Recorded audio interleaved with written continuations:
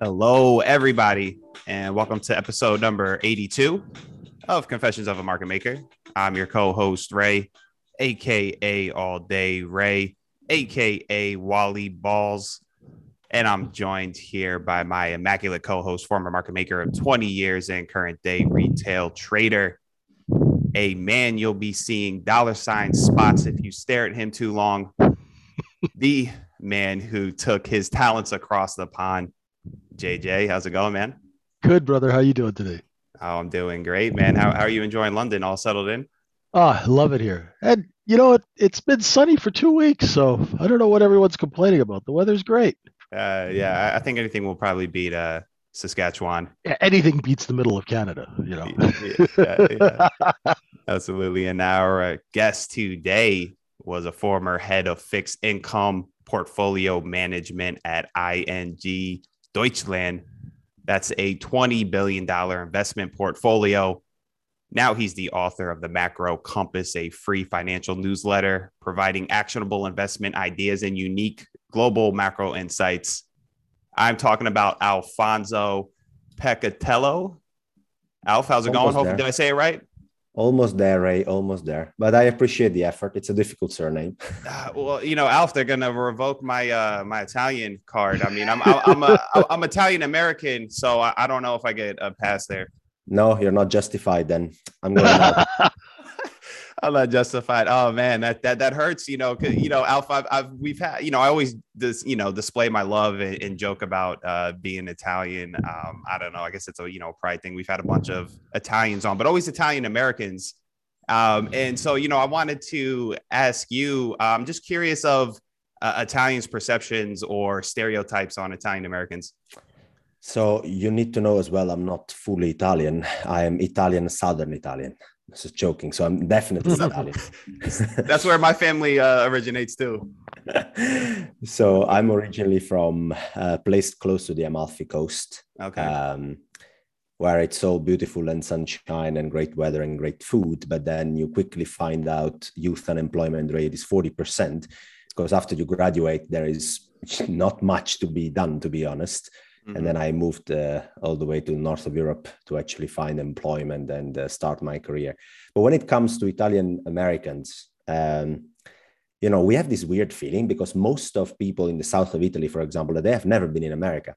So they maybe had grandfathers or grandmothers or grandfathers or grandmothers that emigrated.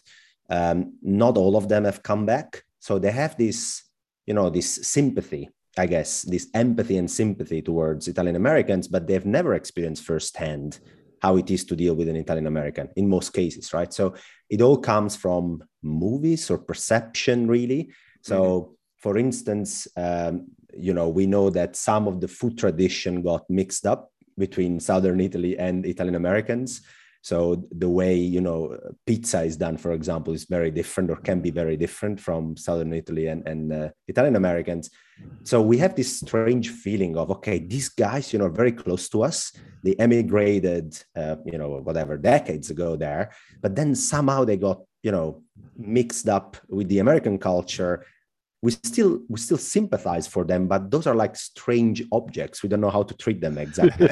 And, it's a fun thing, Yeah, sure. Yeah, I was thinking I would imagine probably a lot of it from like pop culture movies or like TV shows, and I know that was like Alf. That was like a big thing here. I remember like JJ when The Sopranos first came out. Yeah. It was a big deal. It's like, oh, Italians are always portrayed as mobsters or et cetera, et cetera. But And it's funny because I grew up in Saskatchewan in Canada, and all the Italians that lived in my hometown were all university professors. So I grew up thinking all Italians were astrophysicists, yeah. So Well, JJ, I got to tell you that we have a pretty strong presence in universities, I think, and in research in general. Also, if you look in Definitely. investment banks, I mean, Yes. almost every investment bank I talked to when I was in my previous role had a senior Italian in the research team. I mean, it's almost like a must at some point. But yeah, despite that, most of the, how can I say, stereotypes I get when I go abroad are for people looking at me, the good old and symbol, or they ask me if I have connection with mafia. So, it's I'm pretty used to it by now. Oh, good Yeah, grief. yeah. Which I do, by the way, which I do. Which, just in Right. case. And Nobody mess with him. Yeah, we're not messing with Alf. Yeah, no, I love the animation. I love the passion. I love the emotion. Of Italians. And lastly, not that this is an Italian podcast, but one more question. What's the best things Italians have brought to the world? Is it espresso? I figured, yep, I saw it. For people who, I don't know whether this is going to be only audio or also video, but I'm drinking my espresso here. No, I would say, rates, if I have to find the best connotation of Italians and the common denominator, it's empathy. And so when you move, for instance, from the south of Europe, or south of Italy in my case, to the north of Europe, you find that sometimes this natural, sometimes even stressed empathy that we have in the south of Italy, it's very difficult to replicate, and sometimes you tend to miss it. So generally, people from the south of Europe, south of Italy in this case specifically, are very empathic about other people. They're truly trying to help. It comes from, very humble roots and a very agricultural based economy up until probably 20 to 30 years ago only. That was the case. And so we used to really try and help each other and have a very human feeling towards each other. And I think that's something I really like about my culture. Yeah. I think I could even say the same about like just my family and my grandparents. Just the warmth. There's a warmth to the culture. Which I definitely enjoy. So just a reminder to the listeners, if you'd like to trade alongside JJ and myself in a supportive community of traders, you can join us at microefutures.com. Alf, I want to start at the beginning for yourself. Where did your interest in markets come from? So interestingly, it's family rooted as well. My mother is the treasurer of a small Italian bank, very small, in the south of Italy. And so it's really all about Italian government bonds at the end of the day when it comes to trading and investing in assets from her side. So since I was 14, 15 years old, I'm used to have lunch breaks from school and having this BTP future chart open in front of me. So BTP is basically the Italian government bond, and there is a future underlying. I'm used to see this chart since I'm 14. While I have lunch breaks with my mom, because she's also having a lunch break, but she has to look at markets. And so I became passionate about that, and I started asking questions, the typical adolescence curiosity sort of period. And I became quite fascinated about it. And so my mother is also a very typical passionate woman from the south of Italy. So she really likes her job and to teach and describe, which got me even more interested into that. So that's where it all started.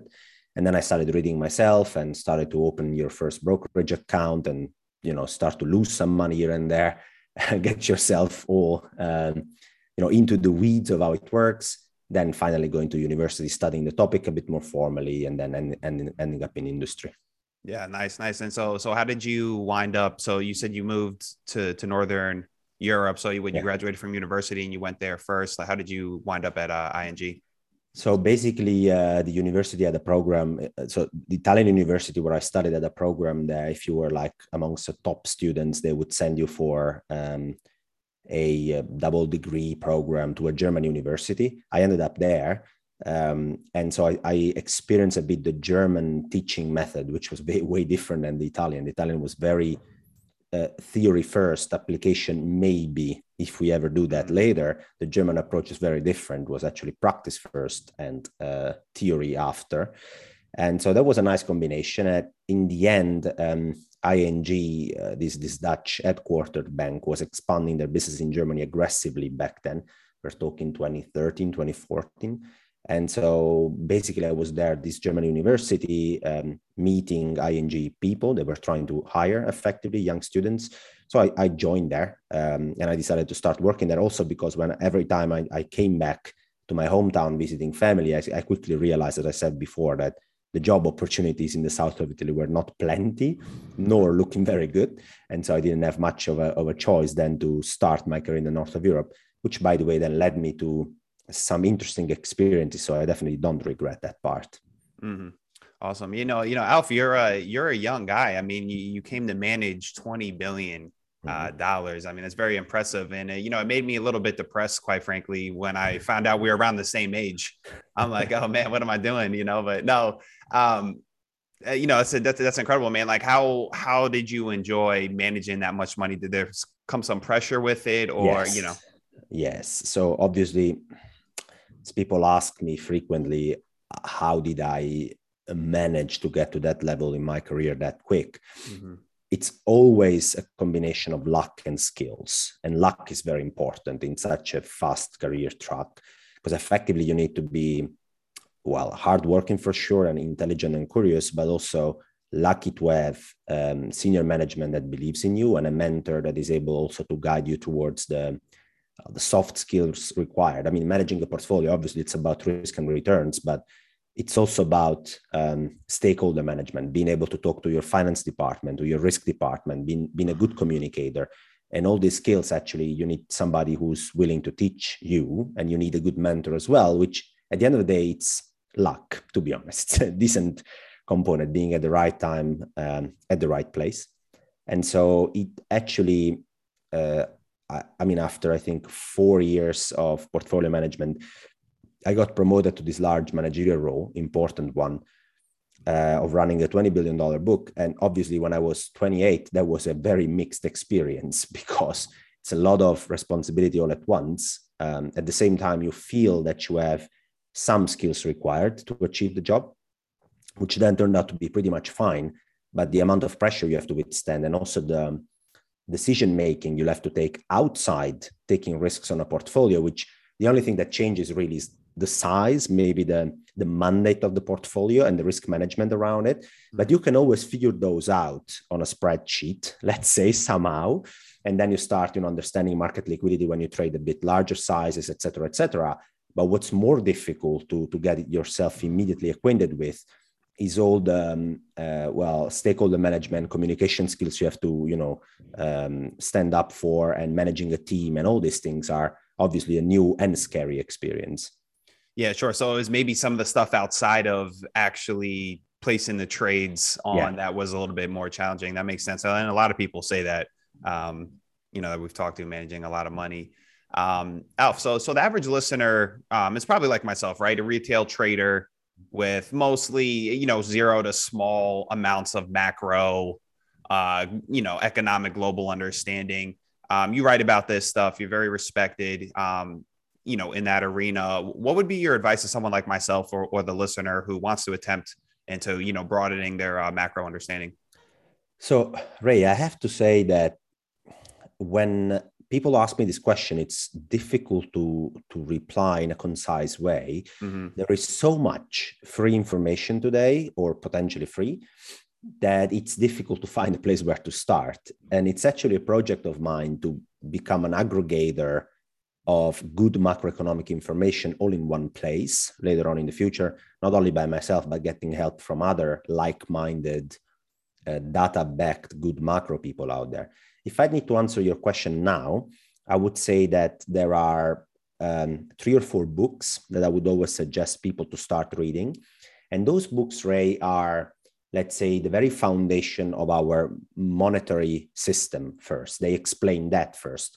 And I always want to start from the monetary system, because if you don't understand how money works, then you'll have a hard time connecting the macro dots required to make informed investment decisions. And so those books, let's cut to the chase, otherwise people will get bored soon, are, I would say the first one you should read is from Cullen Roche. Cullen is also pretty active on Twitter, has a fund now, and it's called The Pragmatic Capitalist, I think, or Pragmatic Capitalism, one of the two names. I'm very bad with titles, sorry. So, and as you can see, I didn't prepare for this answer. It's a very short book, probably 100 pages, 120 pages.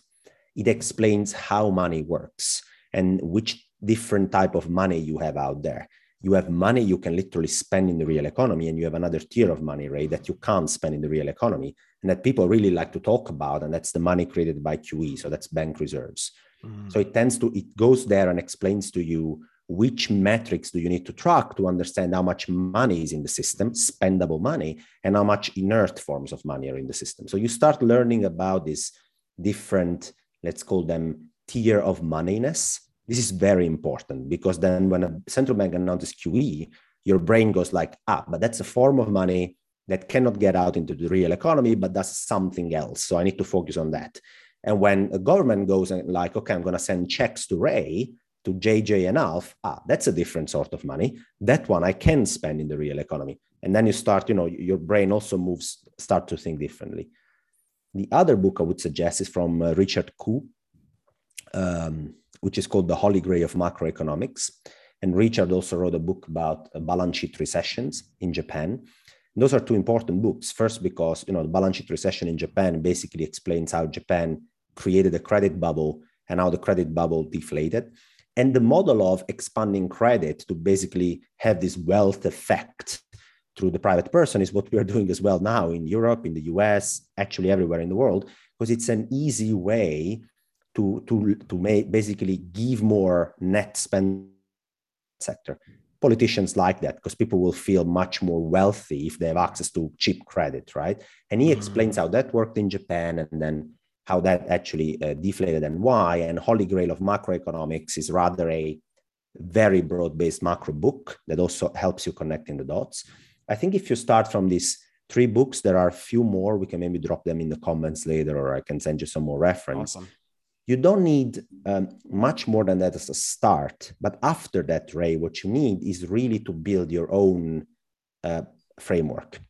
And when you do that, you need to make sure that you allow for mistakes and adjustments. That's another typical fallback I see from people approaching global macro, is that they basically set in stone one work and they can't get around that. It's just in reality, this is a very complex system where you. Hey, Alf, your mic went off. Can you hear me? Yep, hear you now. Yep. Good. Oh, sorry. So I just said that basically your macro framework should be adjustable to new incoming data. And I see a lot of people that have a very fixed, non-adjustable macro framework, which in my experience over time tends not to prove the correct way. Yeah, for sure. You got to leave some adjustment in the model and in the system. Alf, you mentioned when you went to university, the differences between, maybe like the Italian was more like theoretical. Mm-hmm. When you went to Germany, a little bit more practical first, then theoretical. How do you think that plays out? Like theory, global macroeconomics, and in practice, and like how do you toe that line between practice and theory? Well, I think I was very lucky again to have the combination of the two different teaching methods. In principle, again, I would suggest to really have a good understanding of theory. It's very important because it gives you the foundation to be able to apply your principles. But at the same time, it's paramount important to make sure you're applying your principles. And sometimes in Italy, we forget that. So we become extremely good at theory and stochastic equations if it's finance, but then ultimately we don't know how to apply them in a concrete case study. And so, I would just go about what I just said. I mean, make sure that you have a very strong theoretical foundation, but as well, you're able to apply that in real life. But if you're a student as well, to make sure that what you're studying is applicable, that you're going to really make use of what you're studying, because there is, I think, in the university teaching modules, a lot of non-practical, non-applicable material that people are thrown to when, it's just not a great use of time. Yeah. Do you ever, because there's so many moving pieces, with global, picture. Do you ever find yourself like overthinking, overanalyzing? I know you're experienced now, but was this something that you maybe experienced at first? Yeah. So at the beginning, it was exactly like that, right? So I had something like 200 inputs I was supposed to look at when it came to global macro. I still have, I think in my models, something like 250 inputs today, but there is a big difference because I have 3 or 4 key inputs that I tend to look at very often. And the rest are, let's say, corroborating evidence or discrediting evidence at the same time of those four indicators. That's how I tend to approach at things. And these 3-4 indicators are what I call my macro polar stars. And why have I decided to attach a certain value to those is because when you take a step back, and this is key because a lot of people get lost in the weeds, but global macro really is mostly about being able to take a step back, look at the big picture and connect the dots. And when you do that, you realize ultimately the drivers you need to pay really attention to are not that many. And in my case, those are the credit impulse, globally speaking. So I created a metric that basically tracks the rate of change of credit creation all over the world. Well, in the 5 largest economies, there are not data for all countries, but the 5 largest economies, yes, there are. And the reason why I look at credit so much, Ray, is I always make an example.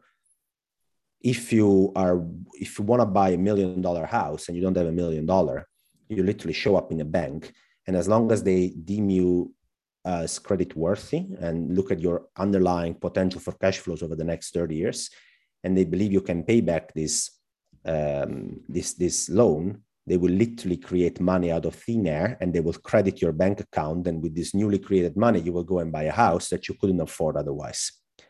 Think how strong and powerful is the process of creating credit. They literally allow you, Ray, or me, or anyone else, to be able to purchase an asset that otherwise you wouldn't have the wealth to purchase. You still don't have the wealth up front, but you create credit in order to access this ability. And so when credit is created at a very fast pace, actors in the private market are able to get this wealth effect on, this spending capacity on that otherwise they wouldn't have. So tracking the rate of change of credit is very important because it tells me if the private sector has more or less resources to literally spend in the real economy. And you realize that this obviously drives GDP growth, earnings, and ultimately asset class performance. The same when credit impulse slows down, which doesn't mean you are deleveraging necessarily, but it means maybe you're pumping less credit into the system. Then people marginally will have less appetite to spend. And that also, of course, drives earnings to go down, et cetera, et cetera. So I always use this metric to understand whether cyclically we are effectively pumping credit or we are pumping credit at a lesser pace than before. And then, there are a few other metrics I look at very constantly. As I said, there are around 250 that, are spit out my model, but there are 3 or 4 that I really want to look at as a macro polar star, not to get this overwhelmed feeling you're talking about where you have all this data coming at you, but ultimately you just tend to move left, right, and center without having a big picture view of what's going on. Yeah, right. Have a place like an anchor to come back correct. to. Right. Awesome. For people who are short time frame traders, Alf, can understanding of the macro global picture still be helpful? Yes, I would say so. Obviously, that's a different sport, and as my mentor used to say, everybody can be right at different time frames. So one can be right or wrong if the time frame of a trade is different. Nevertheless, I think when it can be very useful in, for instance, calibrating the risks you're taking. So if you're a short-term trader and your macro analysis would tell you that this is going to be a high volatility environment because of, risk premium are widening or whatever your analysis is pointing to, then obviously that can inform as well the amount of risk and the strategy you're going to be using short-term, right? Vice versa, if you are in an environment where volatility is about to come down according to your models, and therefore, all these risk parity guys can lever up and can just buy risk out there and can compress volatility, they sell volatility actively, then you as a short-term trader perhaps have also different strategies to implement, right?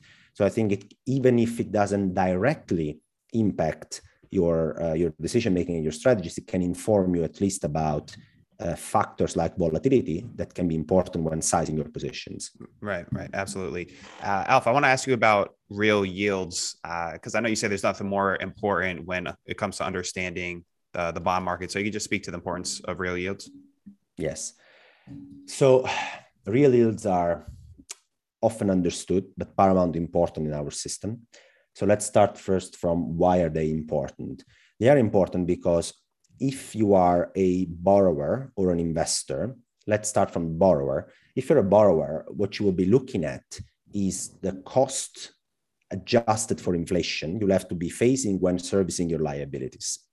That's what you look at ultimately, even if you don't immediately realize, but that's the considerations you're doing in your head. So again, back to your mortgage.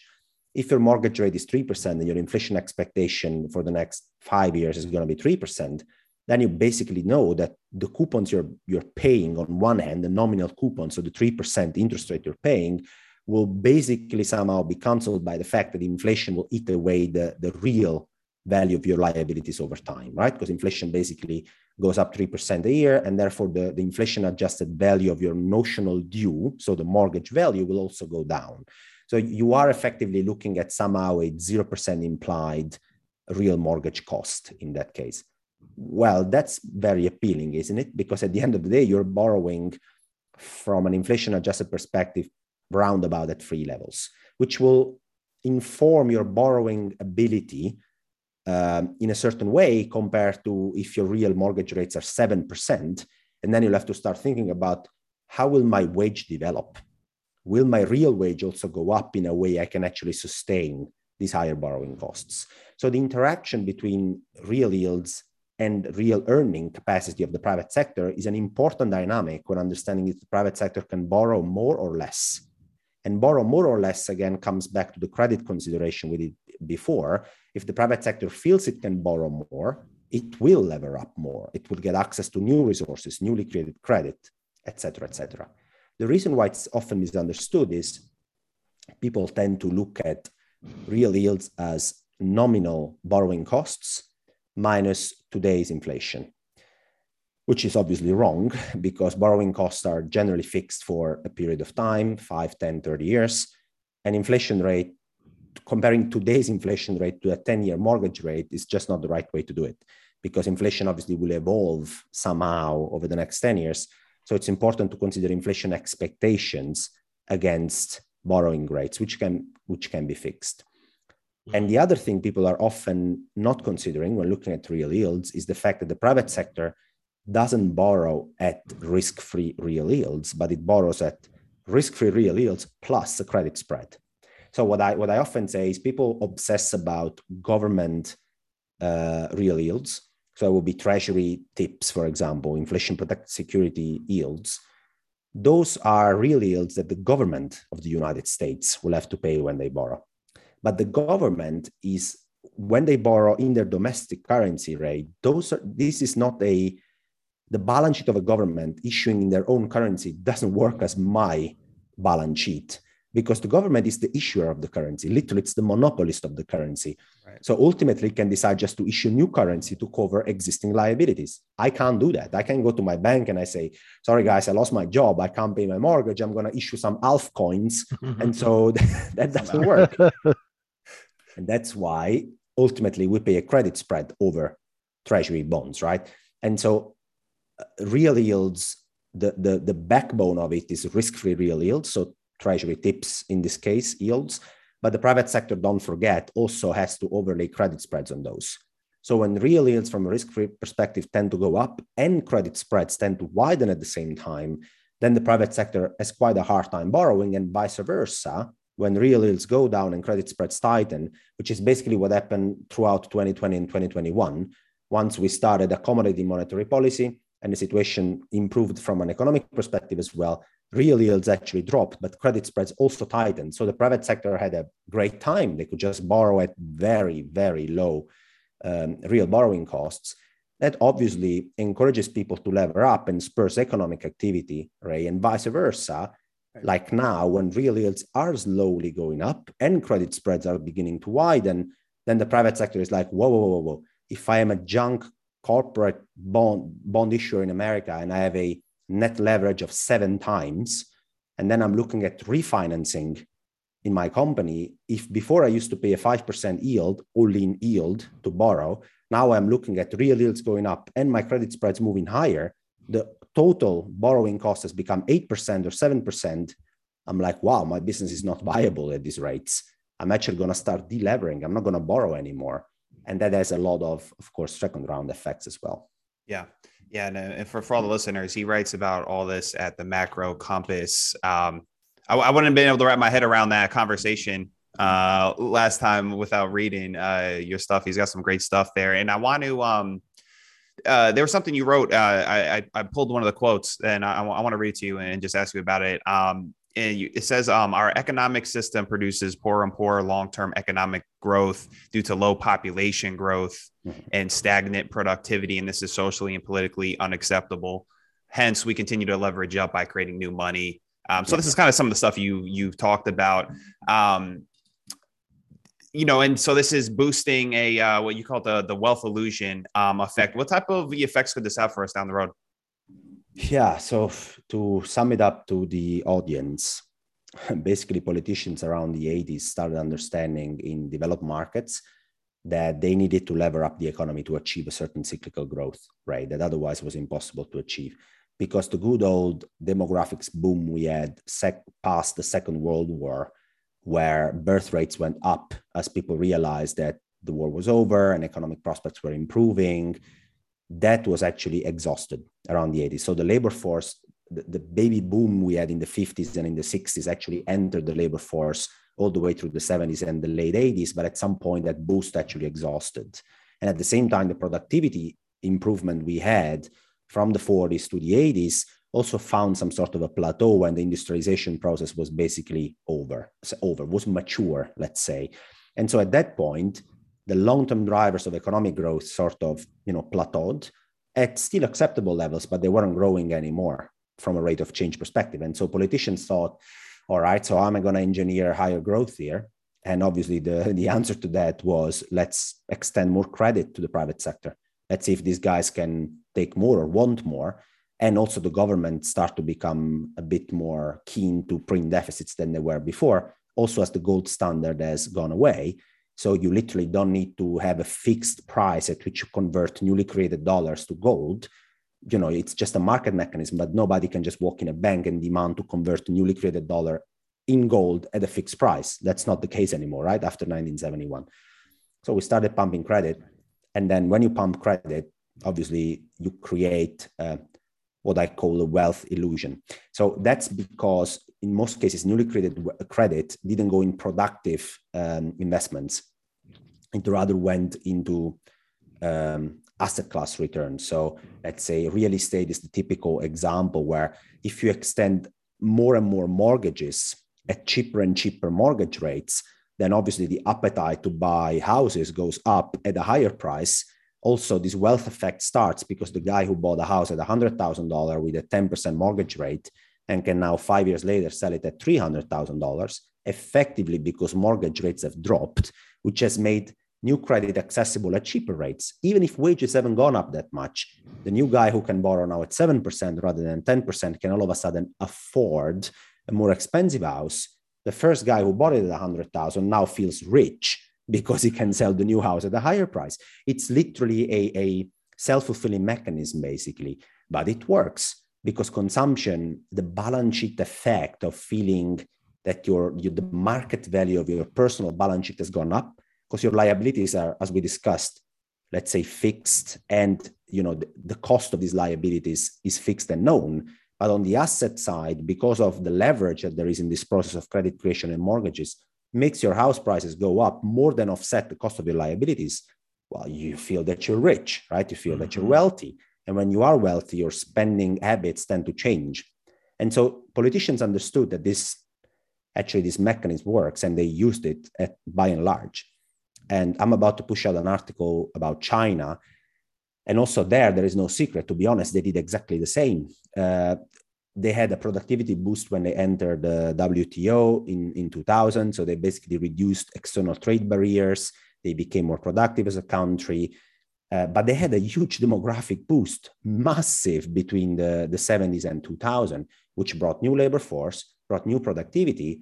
But then in 2010, 2011, this effect plateaued. So what they did is they created the largest amount of credit ever created in human history in the shortest amount of time. And also there it went in real estate prices, it went in other, relatively unproductive investments, which then at some points leads to instability to answer your question, right? So as we have seen the Evergrande story, for example, at some point, either politicians outright go and say, whoa, that's too much, we need to slow it down. But slowing down means deleveraging. And deleveraging is always a painful process because it's just the reverse of what I just described. Right. Instead of creating new assets for the private sector, you destroy actively net worth in the private sector. That's what China has been doing because they have this different approach, let's call it like that, very centralized, where they can simply say, okay, this is what we're going to do now, right? Because there are not so many political repercussions, short-term in their actions, but the Western society can't really afford it. Who's going to be the guy who says, all right, so we got this, private plus public debt to GDP in Europe and in the US at 300%. I would say that's maybe a bit too much. We need to delever. I mean, which politician is going to do that in Western Europe, in the Western world? Nobody, because nobody is going to be reelected when it basically reduces the net worth of the private sector. That's what you're trying to do. And so we end up in this kick the can down the road environment where, as the long-term drivers of economic growth are pretty poor, I mean, the demographic trend in Europe are really bad, and in the US are bad-ish. They are offset by net immigration, which is okay in the US. But overall, we're talking about labor force growth of 0.5% a year over the next decade, 0.5% a year. It's not much. Productivity is there. So people always confuse the rate of change. I'm not saying that we're becoming less productive. I'm saying we're becoming more productive year by year, but the rate of change of this productivity increases has also more or less plateaued around 1%. So the US is supposed to grow on a potential growth rate at about 1.5% a year. Is that palatable? Maybe. Well, if we lever up a bit more, then we're going to grow more, right? We're just going to toss some credit to the private sector and we're going to grow more. This is just a kick the can down the road process that leads to increased leverage for relatively unproductive purposes, for which you need to keep real interest rates very low. Otherwise, you can't service this mountain of liabilities. And it becomes just a very vicious circle, to be honest, which is very difficult to get away from. Yeah, it's pretty fascinating to me how it just comes for full circle, or how dates back to the baby boomers and just all that. And I want to ask you too, Alf, when trying to develop whether it's like a trade for a thesis or an understanding of the global narrative, like how do you draw a balance from maybe drawing off of historical references or how things were happened previously to like now we're in like a new environment and keeping like a creative, like open mind? Is that I guess, is that a tough balance, or right? Because like you can't, because things are not always going to be the same, correct? Yeah, that's right. Yeah. So I also wrote another article on the Macro Compass, which is called "The 2020s are neither the 1970s nor the 1940s." Mm-hmm. And why do I had to write this article? Because it is pretty natural, and I do it myself too, to try and find historical references for a certain macroeconomic period, because humans are habit beings. We really are habitudinary. We want to sort of have a reference, a benchmark to compare ourselves to. So we will always look in the past and try to find a period which cross-references current periods to give us a roadmap, basically. So I tend to do that. Sometimes I have to admit, I always remind myself that history, let's say rhymes, doesn't exactly repeat one-on-one. And so this period ahead of us cannot be compared to the 1970s because of what we just discussed. Demographic trends are completely different. The 1970s was a highly industrial intensive decade. And today, let's be honest, it's all but an industrial intensive economy. It's a low cost of capital economy. It's a low entry barrier economy. It's labor unions are much less important when it comes to wage bargaining power from the labor force. The US company, Ray, needs today 1/10 of the employees you needed in the 70s to generate the same 1 million of sales. So just want to say it again, 1/10 of the people who needed in the 70s. So obviously the wage bargaining power is completely different. The structure of the economy is completely different. Digitalization is all over the place. sorry, but this is not a good reference period. Although now we are witnessing some energy prices, spiraling up, which might remind us of the 1970s. But, it's always dangerous to draw parallels. And the same with the 1940s, where we had this period where effectively the Federal Reserve went with a yield curve control sort of approach, or a hybrid approach, where they literally said, look, we need to finance war here. So we are going to basically keep nominal interest rates fixed. And we're going to just, buy as many bonds as needed, or signal to the private sector that we're going to buy as many bonds as needed to cap nominal interest rates here, while inflation just goes up and down, whatever. Because people tend to look at periods only when inflation went up year on year in the 40s, but it also went down pretty quickly over a few years and then up again, et cetera, depending on the war cycle we were in, basically, throughout the 40s. And so also that period, again, because of different dynamics, cannot be fully compared to the 2020s. So it's relevant to look at previous periods in the past to try and understand how policymakers will react, how asset classes correlate to each other, and why. That's another common mistake, to just look at two lines on a chart that go together, but ask always yourself why. What is the macro reasons these two asset classes should be correlated from a very core perspective? So it's important to look at the past, but always try to contextualize it with today's big picture. What's today's demographic trends? What's today's productivity trends?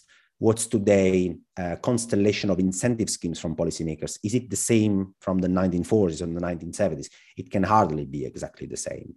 So good to use a reference, but always try to contextualize it if you can. Yep, absolutely. All right, just a few more quick questions, Alf, and I'll get you going on your way. When you sit down and do your work, and you got a macro type of take that you have, or a narrative, do you prefer being with consensus or being contrarian? Do you have any preference? No, not necessarily. I learned not to have preferences.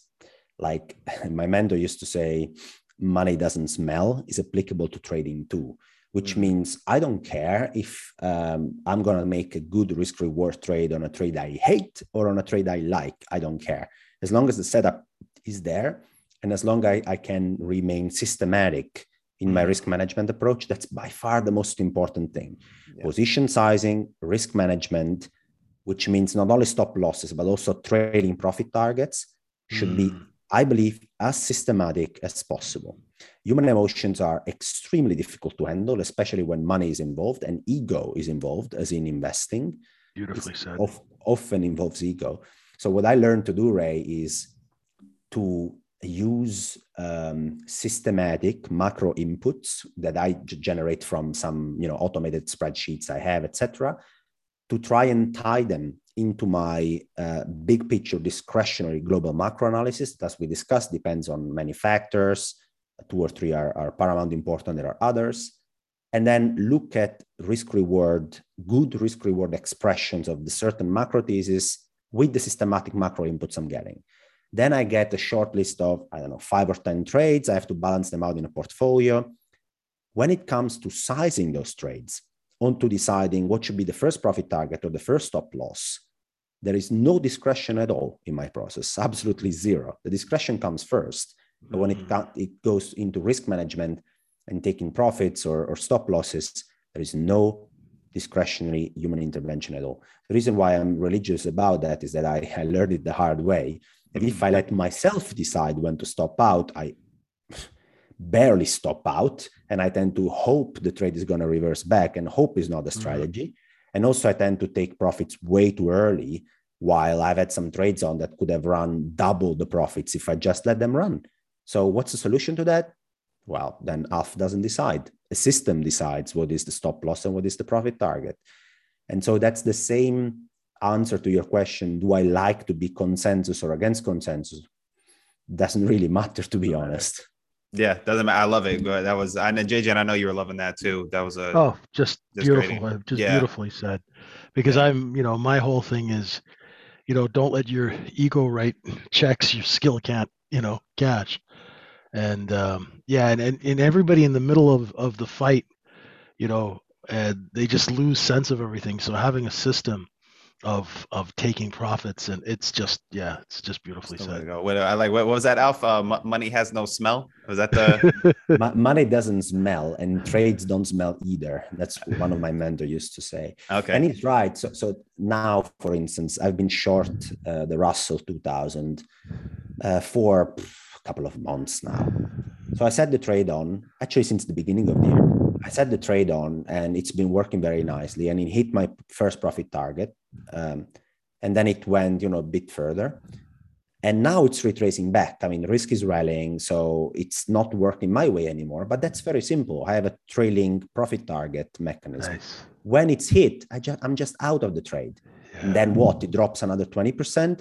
I don't care. The trade is over. Next to next one. So what is my model telling me? Is there a better risk-reward expression? Has my macro underlying theme changed? Yes or no? If no, that trade is gone. Is there another trade I can look at?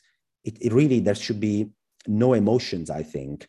Possibly even when assessing your macro thesis using the discretionary overlay and the systematic input, there should be as little emotion as possible. There will be some, because everybody's biased to think in a certain way about, the underlying structural hypothesis.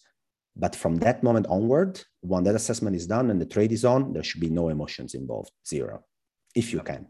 Yep. Love it. Love it. I'm going to, Alpha, if you don't mind, I'm going to start using that phrase, that money doesn't smell and trade. I'm going to start using that.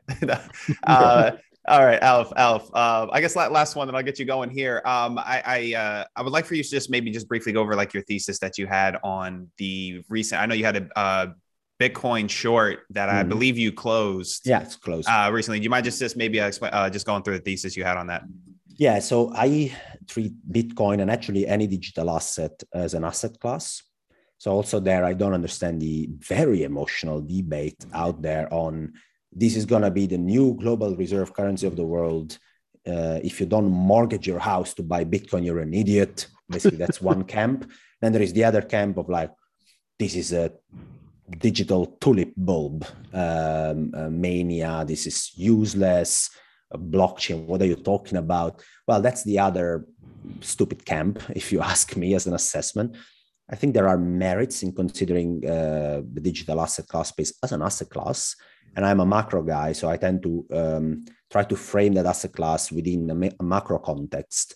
And there I treat the entire asset class, Ray, as let's say, a very high beta risk asset, which means, when risk appetite is very high, you tend to see money flowing into the space and vice versa in a very, very, very basic assessment, but with potentially a low probability, high convex payoff that this becomes more entrenched and more important in the payment system, and that maybe later on it can play a role in a potential low probability but high payoff scenario where we have to rethink our monetary system.